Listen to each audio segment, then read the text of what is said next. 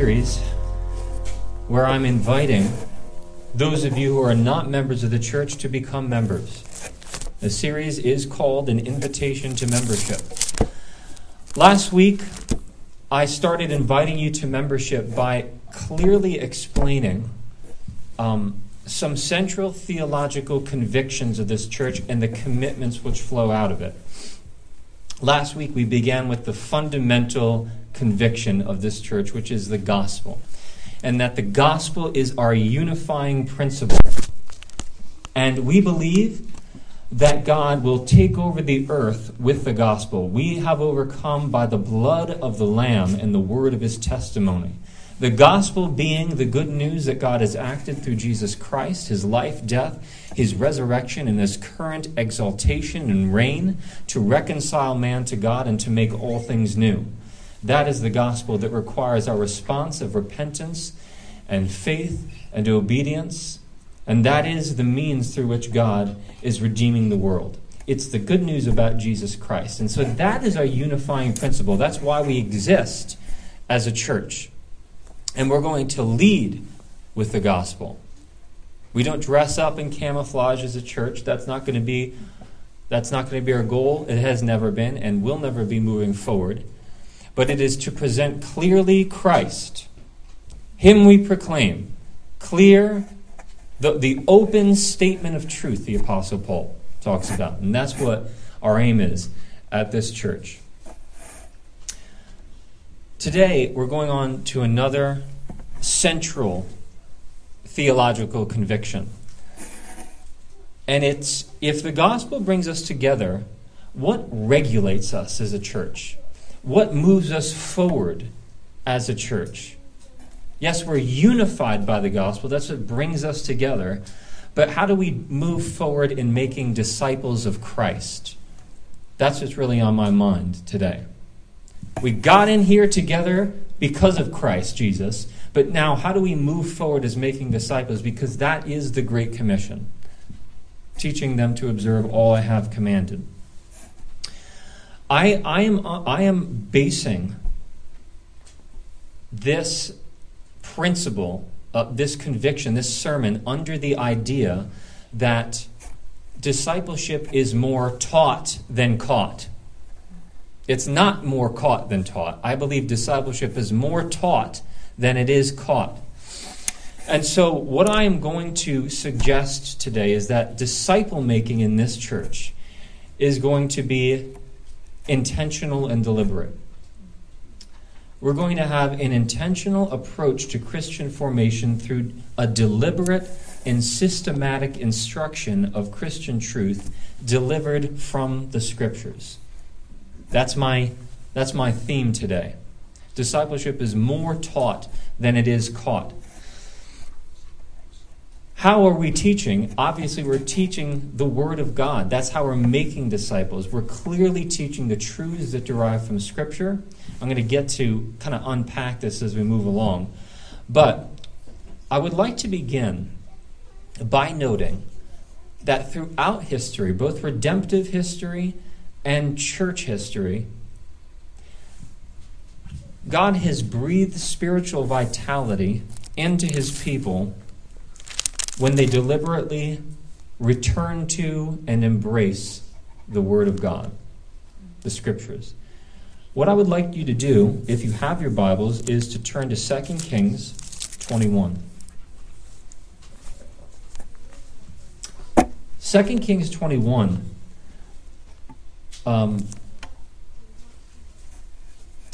tells us about the reign of an evil king in Israel named Manasseh.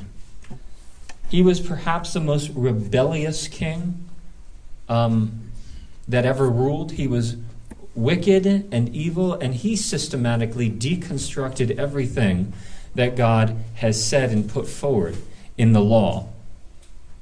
I'd like to read you his resume and just walk through the wickedness of this king, Manasseh. Manasseh was 12 years old, verse 1, when he began to reign, and he reigned 55 years in Jerusalem. Now, pause there just for a minute. We have presidents that reign 4 years, and people feel like it's a long, drawn-out time, and they want something new. Imagine, 1 year. Imagine a king, a wicked king, reigning for 55 years. I mean, if he came in when you were 20, you'd be 75 years old at the end of his reign. What did Manasseh do? Verse 2, he did what was evil in the sight of the Lord, according to all the despicable practices of the nations whom the Lord drove out before the people of Israel. Manasseh built altars to false gods intentionally.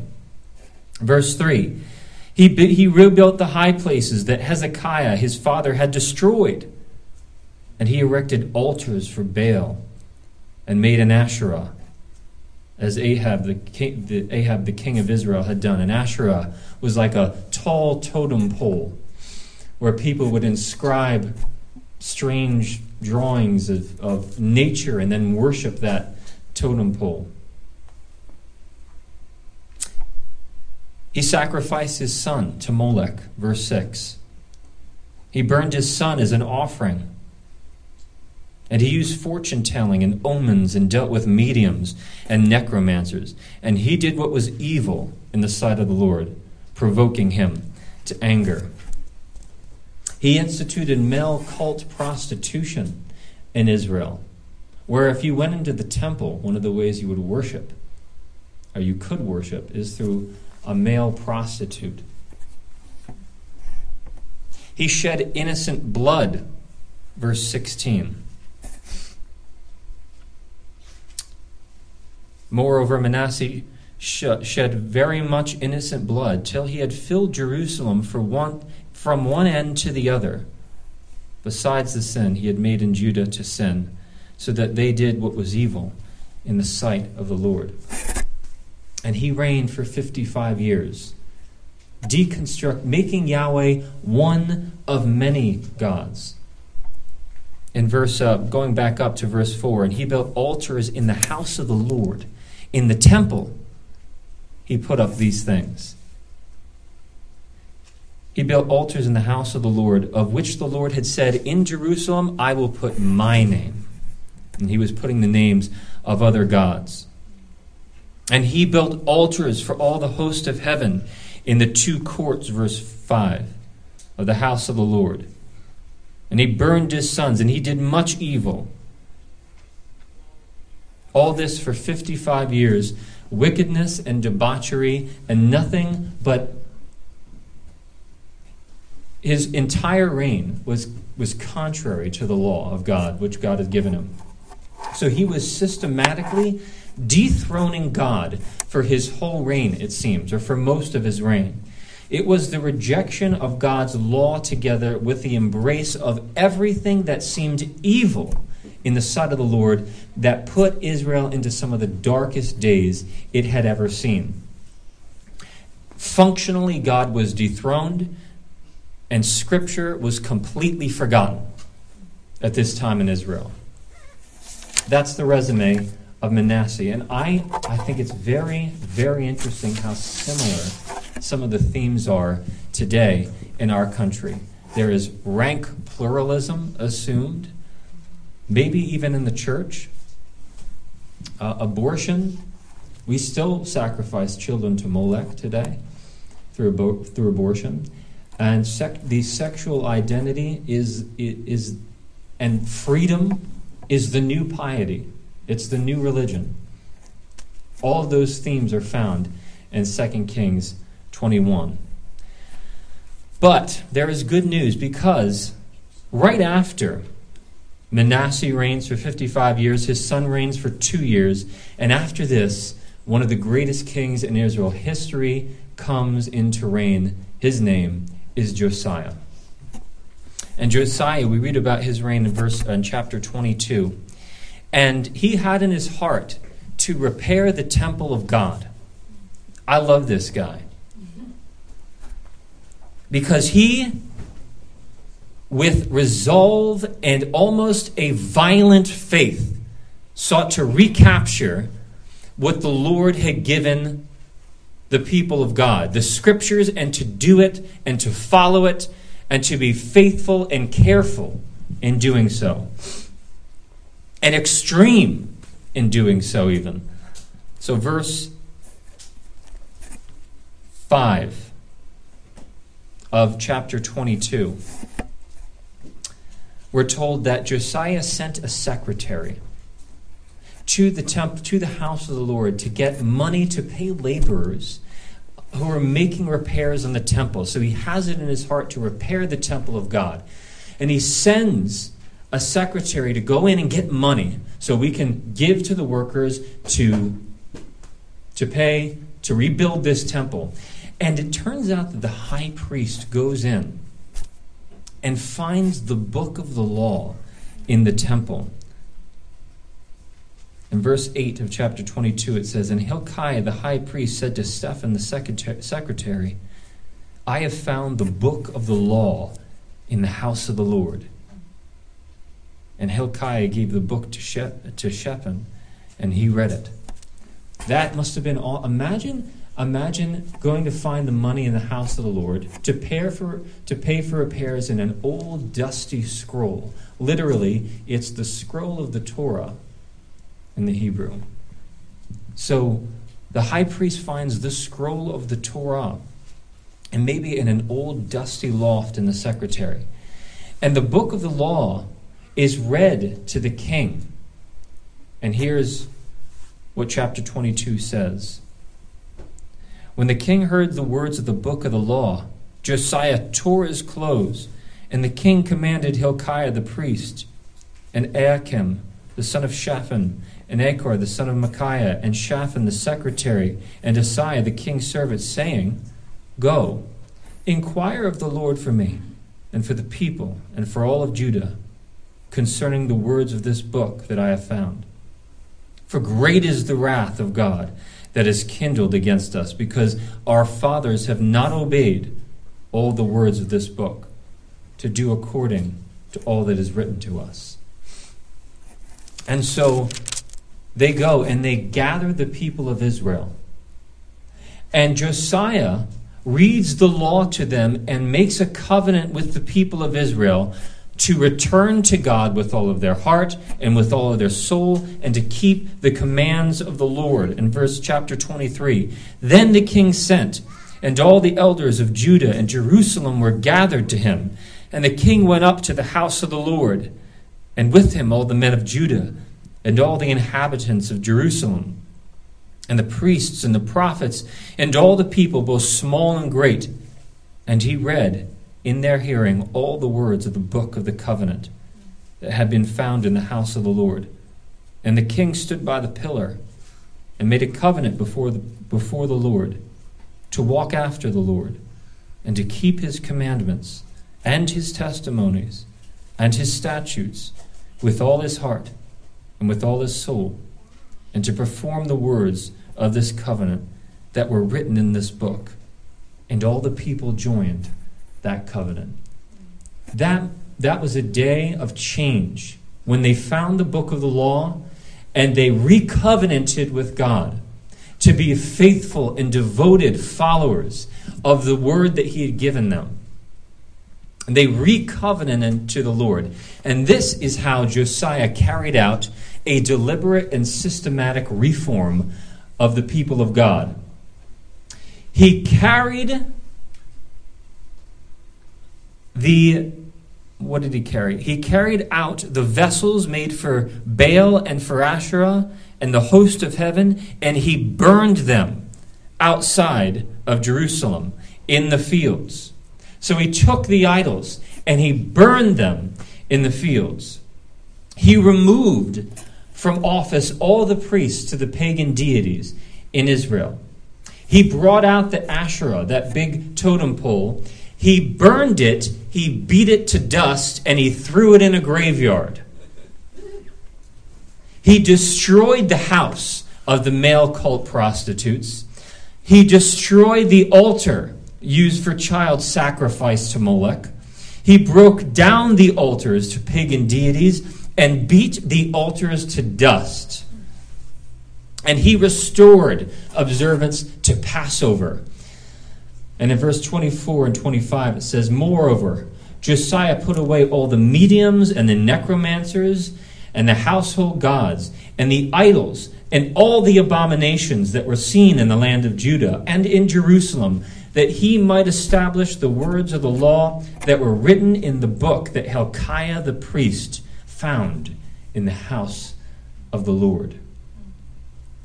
Before him, there was no king like him, who turned to the Lord with all of his heart and with all of his soul and with all of his might, according to all the law of Moses, nor did any like him arise after him. Imagine the wicked reign of Messiah for 55 years, Manasseh for 55 years. Then Josiah comes in a dusty loft in the temple and finds the scroll of the law and recommits the people of God, who for half a century had fallen into idolatry and debauchery, and recovenanted with the Lord, beat the idols into dust, burned them, and threw them in the graveyard. That was a mighty Reformation day in Israel. And it happened because they rediscovered God's word and they recommitted themselves to following that word faithfully with all of their heart and with all of their soul. Spiritual renewal happens throughout the Bible and throughout history when God's people return to the word with all of their heart. That I think we see in that story. But that's not the only time that something like that powerful has happened. About 500 years ago, when Jesus came on the scene, Jesus was calling men back to the heart of God, and he tells the Pharisees, "You have a fine way of twisting God's commands to suit your tradition." And he was calling them back to the law of God. Yes, God allowed for divorce, but from the beginning it was not so. And Jesus was the incarnate word calling them back to the heart of the written word. 500 years ago, we had a great Reformation that put an end to the spiritual abuses of the Catholic Church. The Catholic Church 500 years ago were selling indulgences, which was the way that you could literally pay for your forgiveness of sins and for the forgiveness of sins of other people. And one of these Dominican preachers named Johann Tetzel used to go around preaching, as soon as a coin in the coffin rings, the soul from purgatory springs. Meaning that you could buy a soul out of purgatory with this money. And it was a great abuse in the church. But there was a monk named Martin Luther who, reading the Bible, realized that forgiveness could not be purchased through the money of men. And repentance involved not just penance, paying off sin, but repentance involved the turning of the entire self back to God. There's a turn from sin and a turn to God. And you could not earn forgiveness through a payment to avoid punishment, but through the tangible faith in Christ, the grieving of your sins, and the entire turning of the self to God in obedience and faith.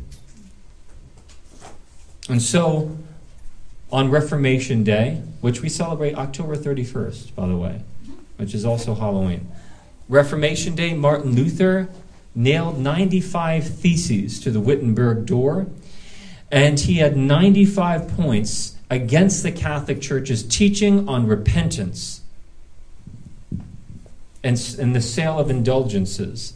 And he's pointing to Scripture to show this is not what the Scripture teaches. And that day marked the beginning of what was a great Reformation, where the church, people were leaving the Catholic Church, turning to the Protestant Church because they were going back to the Word as their authority, not ecclesiastical authorities, but the Scripture itself as the authority of God. I love this quote from Martin Luther. Reflecting, it was a letter that he wrote to a friend, reflecting on the Reformation. I'm not saying that we should do everything that he says in this letter, but it makes the point about the power of the word. Martin Luther says, I opposed indulgences and all the papists, but never with force. I simply taught, preached, and wrote God's word. Otherwise, I did nothing. I simply taught, preached, and wrote God's word. Otherwise, I did nothing, he says. And while I slept or drank Wittenberg beer with my friends Philip and Amsdorf, the word of God so greatly weakened the papacy that no prince or emperor ever inflicted such losses upon it. I did nothing. The word of God did everything. So it wasn't necessarily a militant reactionary teaching, Luther is saying, but simply the shaping of God's people with God's word. Simply teaching the word. Yes, in contradiction to the Catholic Church, but simply teaching what the Bible says. He says the word of God did everything. That is the sword of the Spirit. That's how the Spirit works. He uses the word. So here's the point I'm driving at, just from those two stories, Josiah and Luther, and even Christ himself. Spiritual formation, I think, rests on people turning back to the Lord. God seems to breathe spiritual vitality and life into communities when they observe the word carefully and faithfully with a full heart to do what God has commanded. And so that's why we aim to be a word-driven church. And that's why we want to be very careful about things like baptism and church discipline and biblical leadership. It's not because I want to make mountains out of molehills. We don't want to do that. It's because we honestly believe that God breathes life into a community when we faithfully follow his commands. I think we've seen that throughout church history. We see that in the scripture. God breathes life and vitality into a people when they return back to the heart of God in the scriptures. And so today then, we don't have great abuses like the Catholic Church did. We don't have a Manasseh ruling today. Yes, there is, America does seem to be upside down, but we don't have these great abuses in the church today. What we have is, I think, a people suffering for lack of knowledge of the word. That's my assessment of the evangelical church. There are two reasons why I think this is happening. Number one, I think that most churches today, especially evangelical churches, want to do discipleship. They want to teach people to follow Christ, but their discipleship is geared towards spiritual infants, and there's almost nothing left over or nothing to grow into after you grow out of infanthood in the evangelical church, by and large. So in the early 2000s, has everyone heard about the church Willow Creek? Okay, in the early 2000s, Willow Creek did a survey called the Reveal Survey. And in this survey, they wanted to see if their notion about how to develop disciples was actually working. And here's what one writer said about Willow Creek's survey, which I think they surveyed, if I remember right, 6,000 people, 300 to 400 people that had left the church, and they included three to five other big churches as well in this survey, and wanted to see if people were becoming Christ-like by becoming involved in programs within the church. maybe a date night in the church, helping out with date night, or maybe being on the cleaning team, or maybe being on the softball team, or helping in general church activities. Here's what one writer says about the Reveal survey. He says, Willow Creek had been assuming that the more a person far from God participates in church activities, the more likely it is that those activities will produce a person who loves God and loves others. However, this assumption was found to be invalid by the research. To quote the study, does increased attendance in ministry programs automatically equate to spiritual growth? To be brutally honest, it does not. Interestingly, the two factors which played into spiritual growth the most throughout the people that left and people that were even spiritual infants, the two factors that contributed to spiritual growth the most was not inclusion in activities or in programs or getting ingrained in the church or attendance even. The two activities, the two factors that contributed to spiritual growth the most was the study of the Bible and spiritual disciplines. Those two are what contributes to spiritual growth the most, according to this survey. So Bill Hybels, who was a pastor there, this is a quote from him. He says, "We made a mistake." And I so respect Willow Creek for doing this. Actually, seeing if there's strategy, getting them, the idea was get them involved in a Christian community, just being around.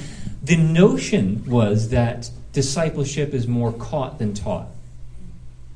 And I think the research shows the opposite, that true discipleship is more taught than it is caught. So anyhow, with that said, having said I really respect the survey, here's what Hybels says about the research. He said, "We made a mistake. What we should have done when people cross the line of faith and become Christians, we should have started telling people and teaching people that they have to take responsibility as self-feeders. We should have gotten people and then taught people. We should have taught them how to read their Bible between services and how to do spiritual practices much more aggressively on their own." In other words, teaching the Bible and theology and how to read the Bible and then sending them home, expecting them to do the spiritual disciplines, or what I like to call them the means of grace. How does God grow a person?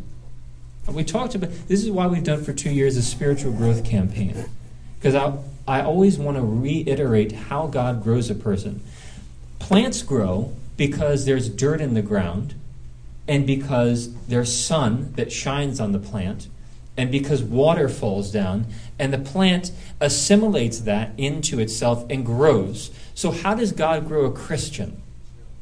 Through the Bible, by giving you the Holy Spirit, with whom you can kill sin and live righteously, by giving you the Bible, which is the Word of God. Man does not live by bread alone, right, Darcel? But by every word that comes from the mouth of God. Prayer. Do you need grace and mercy? I know I do. Hebrews says that we can go to the Lord through prayer and find grace and mercy in times of need. The collective body, Paul says, no one can say, the eye cannot say to the hand, I believe he says, I do not need you. So look around. You cannot say to the other person, I have no need of you. Stewardship of what you have, raising your children in the fear and instruction of the Lord, using your money for His glory, using your talents and your resources and your experiences for the upbuilding of the church. And finally, kingdom work. How can you sacrifice for the Lord and spread the message of the gospel? That's how God grows a person. through the Holy Spirit, through the Word, through prayer, through the fellowship of the saints, through stewardship of what he has, and through sacrifice for the kingdom and spreading of the gospel. That's how God grows a Christian. So, I think there are many churches, like Willow Creek had, lingering on basic principles. You know what Hebrews tells you? Hebrews 6:1 says, someone needs to teach you again, God bless you, the basic principles of the oracles of God. He says to these people that have been Christians for a long time. He says, by now you should be teachers.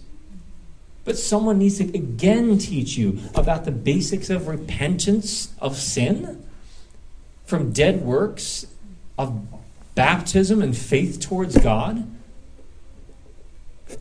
That's my word for the evangelical church. By now, we should all be teachers.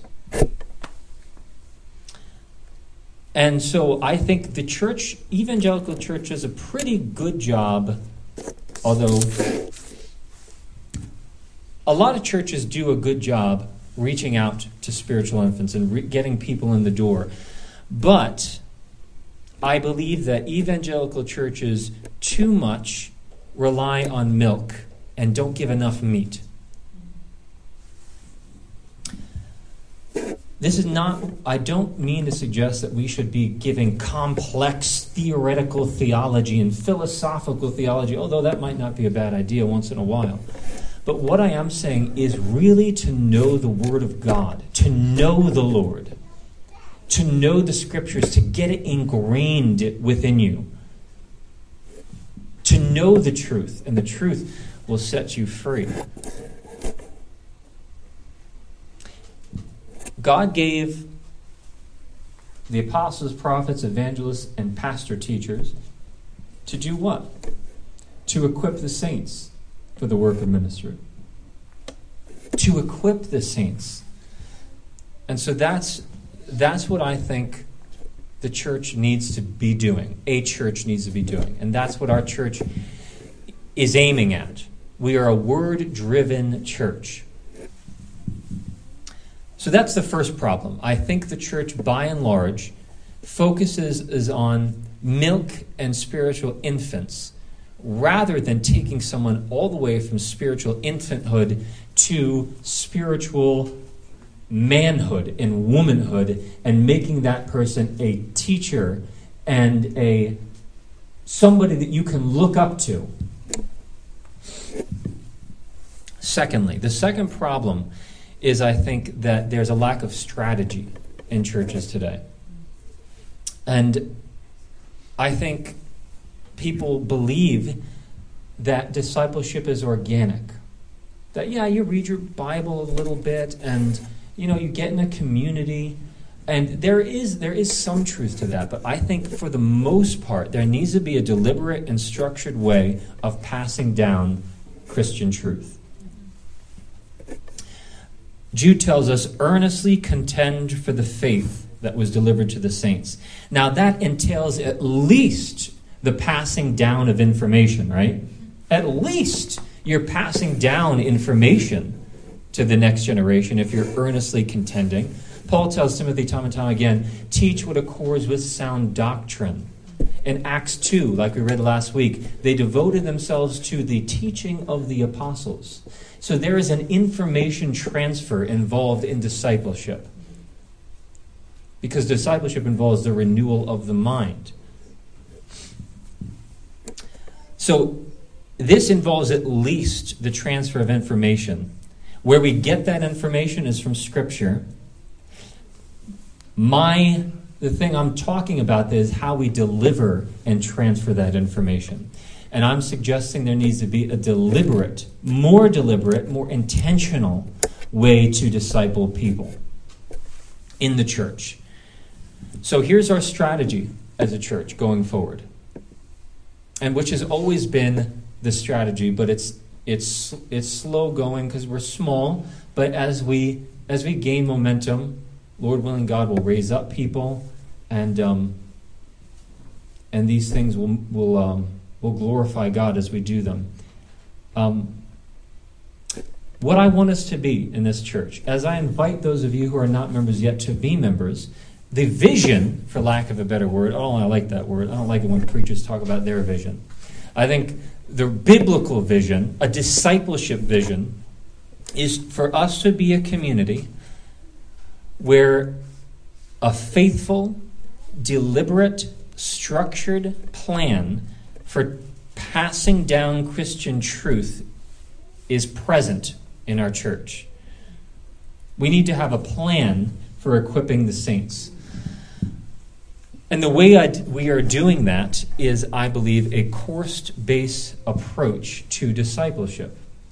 For lack of a better, a course-based or almost a class-like approach to discipleship. This is what I've been trying to get on the board Wednesday by teaching systematic theology. We've gone through the doctrine of revelation. Now we're getting into the doctrine of God. And so the great what I can see out in the future is we have 3 core courses that we put people through. 1, basic Christian doctrine. 2, biblical theology, which is the story of the Bible from Genesis to Revelation. And basic Christian doctrine is truths like Scripture, God, Christ, salvation, the Holy Spirit. And then number 3, the third core course would be spiritual formation. How to grow in the grace and the knowledge of the Lord. And I just told you it's those 7 principles that God uses to grow people, the means of grace. And then I could see elective courses, like a year-long systematic theology, which we're going through, and maybe biblical marriage and family, and some other things sprinkled in there that we could roll out every once in a while. But the point is that these courses are structured and repeatable, and we go through them once every 2 years or so.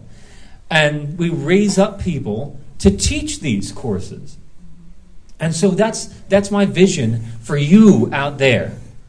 You people.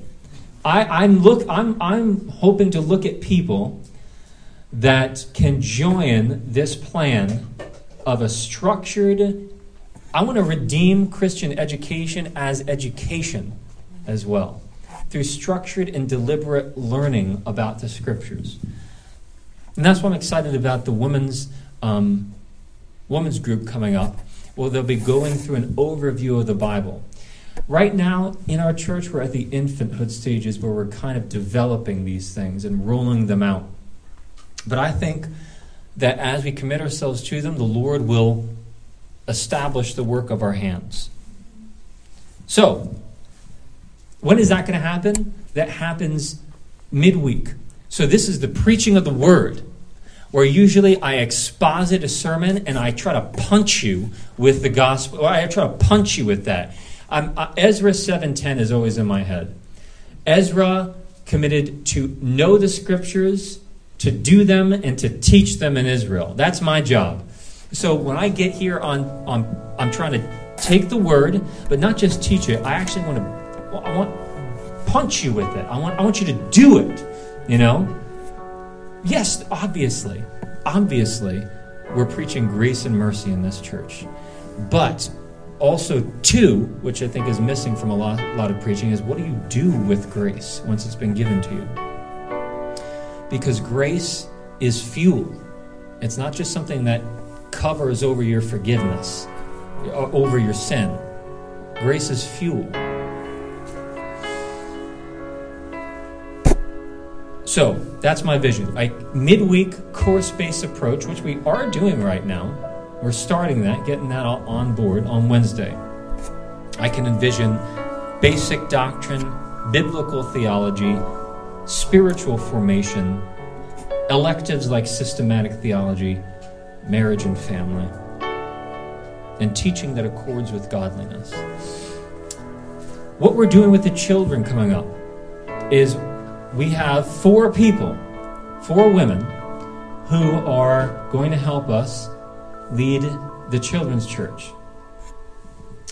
And so I'm excited about that. It's going to be catechizing the children, and we're using a catechism which talks about God, the sin, Christ and salvation, and the Holy Spirit. And one of the questions in this catechism, for example, is, what is your only hope in life and death? Answer is that we are not our own, but belong to God. Another question is, how and why did God create us? Answer, He created us male and female in His own image to glorify Him. How can we glorify God is another question. By loving Him and obeying His commands and His law. Will God allow our idolatry and sin to go unpunished? Answer, no. God is righteously angry with our sin and will punish us, both in this life and in the life to come. Next question, is there any way to escape punishment and to be brought back to God? Yes. God reconciles us to Himself through a Redeemer, Jesus Christ. So this is a basic way where we can take and teach the kids the basic principles of the oracles of God. We're going to be starting that on the 28th. Please keep that in prayer, and I'm excited about it. I think it's going to be a good way where we can instruct the kids in the faith. Sunday school. Remember Sunday school? Back in the 80s and 90s? That's what I'm talking about. That was the logic of Sunday school, where you learned in a structured and deliberate way the things about God, forming deep disciples. Because I believe that deep and rich discipleship is not just for seminary. Now, I've been to seminary. I enjoy the study of God's Word, but you shouldn't have to go to seminary in order to learn deep truth, right? That should be taught in the church. I'm not saying there's no place for seminaries, but I am saying that the church, if you want to become a teacher of God's Word, you shouldn't have to rely on some other institution outside of the church. So what we want to do is make robust, deep discipleships by redeeming something like a Sunday school in this church, like Sunday school. Now, obviously, the Lord, we're going to wait on the Lord to give us a building, and we will do that patiently, trusting that He will bring us what we need, when we need it, and when He wants us to have it. Another point here I just want to say briefly is I'm talking about robust and deep theology and really being precise. But I think also too in this church, and I've tried to model this as a pastor, is we need to have a biblically appropriate latitude in our convictions. So what I mean for that is there is room for disagreement on some things.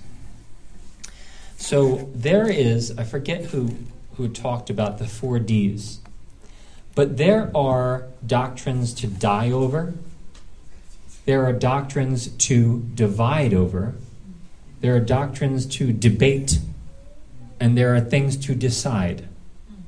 The 4 Ds. What are you going to die for? What are you going to divide over? What are you going to debate? And what are you going to decide? I think way too often in the evangelical church, people take a doctrine you need to debate and divide over it. Or take a doctrine you need to decide and die over it. I think we need to put those in place. So, as you know, I'm not necessarily your classic Calvinist, but I believe God is sovereign and He is in control. Maybe some disagree. Maybe you say I'm a 5-pointer. Well, I want to lock arms with you because I believe God is in sovereign control of all things. I also believe he wants all people to be saved, but as long as you're coming out and evangelizing with me, then functionally we're doing the same thing. Also, too, I want to debate you on that. And you shouldn't want to kill me over it. And I shouldn't want to kill you over it. I think that's just an example of, I think, something we can debate and not divide over. So I'm suggesting a biblically appropriate latitude for Christian convictions. Debate me. Tell me where I'm wrong about some doctrines, and I will change my mind if you show me from Scripture. I'll change my mind. There's a lot I am learning. I realize. Listen, when I was 27 in seminary, I knew everything. I knew everything, and now I don't know anything. I feel like, and I've done a lot more study since then. So I realize that these are complex matters. But let's keep the main things the main things. God has acted through Christ to reconcile us. Christ died in atoning sin. He rose again. I'm going to die for that. Lord willing, by his grace, if a gun's in my head, I would die for that. If he gives me the grace to be strong in that moment, which I would ask him to do. There are doctrines to divide over. Next week I'm going to talk about baptism, which is deeper than an issue. You should not baptize babies, you shouldn't baptize babies. The issue is who's the church, who belongs in the church, and what does baptism represent for those who belong in the church, and how has the covenant changed from the Old Testament to the New Testament. I'll teach you that next week. Why there is a debate over that. But that's, I don't know where I was going with this. But that's an example of something that has divided churches because, if you want me to baptize your baby, I'm not looking at you intentionally, Jeff, but if you want me to baptize your baby, I'm not going. I don't do that because I'm Baptistic in my theology. So we'll talk about this, but I just want to give you those 4 Ds to show you that there is room for disagreement among the people of God. And if you find someone that agrees with you on every single fine point of doctrine, then wow, that's incredible. All right. We are not fighting fundamentalists. We are biblically committed Christians. Although we do hold the fundamentals. So if you look up our statement of faith online, Church of the Vine NY for New York.org. Church of the Vine NY.org. You can go down and under our beliefs, look at our statement of faith. It is simple and central. It keeps us simple and central, the core truths about God, the Trinity, Scripture being inspired, Christ's divinity, his death, his resurrection, salvation by grace alone, through faith alone, the church, the ordinances, and the fact that Christ is coming to redeem all things.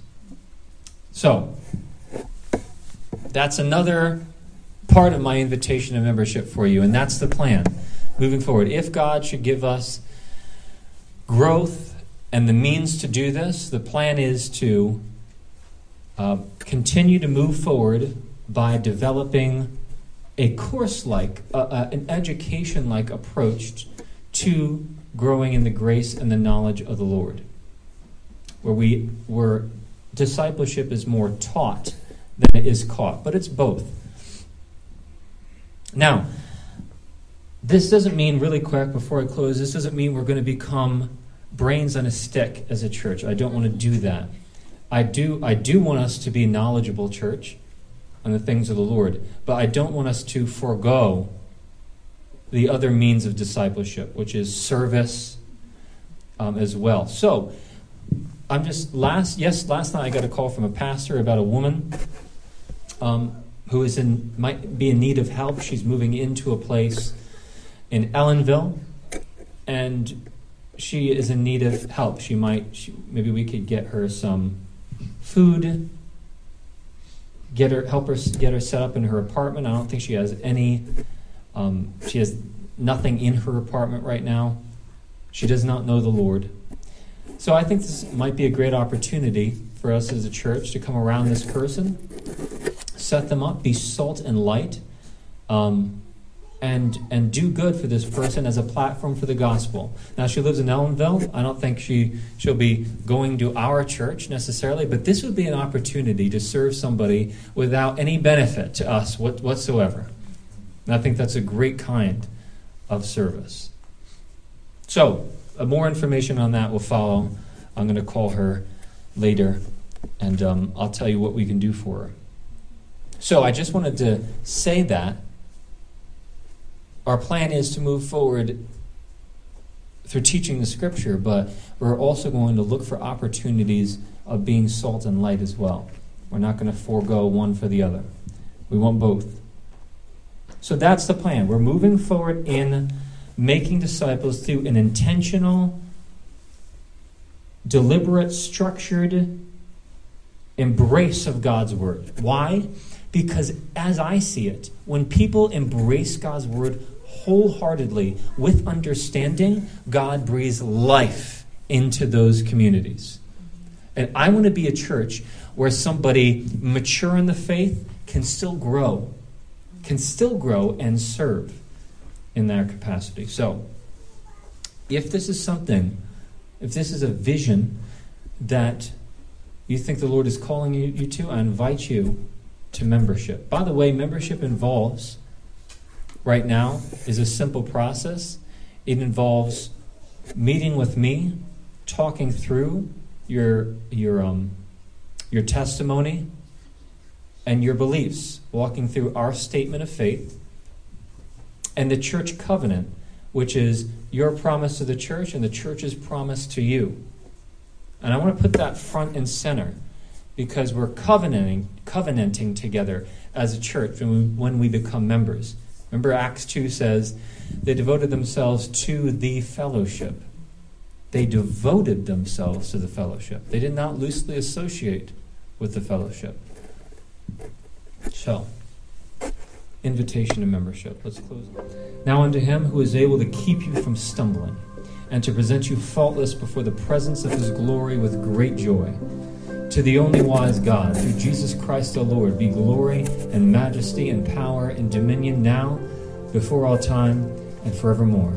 Amen and amen. If anyone would like special prayer, I would love to pray with you. God bless you.